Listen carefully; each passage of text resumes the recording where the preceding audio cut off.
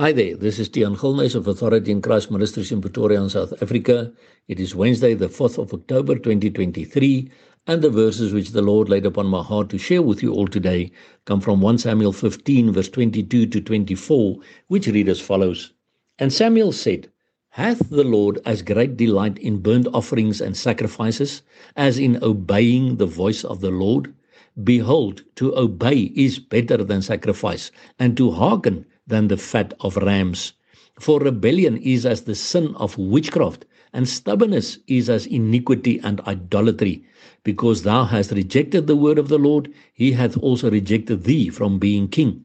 And Saul said unto Samuel, I have sinned, for I have transgressed the commandment of the Lord and thy words, because I feared the people and obeyed their voice. My brother and sister, these warnings are very applicable to you and I today as well. Are we listening and obeying the voice of the Lord, or are we still trying to please God through our church rituals, our offerings and sacrifices in church? We spoke about the difference between a religion and a relationship a few days ago, and this is exactly the same thing still. Because God is not impressed with all our church rituals, how many times we sing or sit down or pray or whatever, as in obeying his voice and to listening to him for the rest of the week.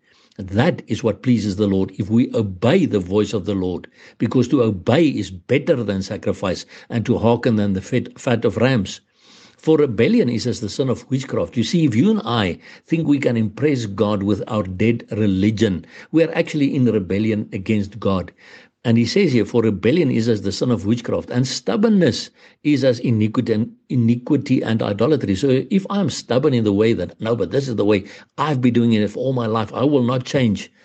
Well, the Bible says stubbornness is as iniquity and idolatry.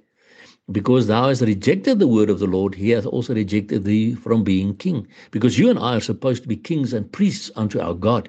So we must choose whether we're going to reject the word of the Lord or obey his voice and listen to what he says and stop just running after dead religion. Because we see here what happened in the life of Saul. Saul said unto Samuel, I have sinned, for I have transgressed the commandment of the Lord and thy words, because I feared the people and obeyed their voice. My brother and sister, we must not fear the people and obey their voice, because that can also cause us to fall away from God as such.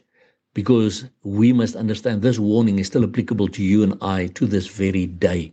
You and I must choose, are we going to obey the voice of the Lord, or are we going to fear the people? Are we going to obey the voice of the people, or are we going to follow after God and do what he says?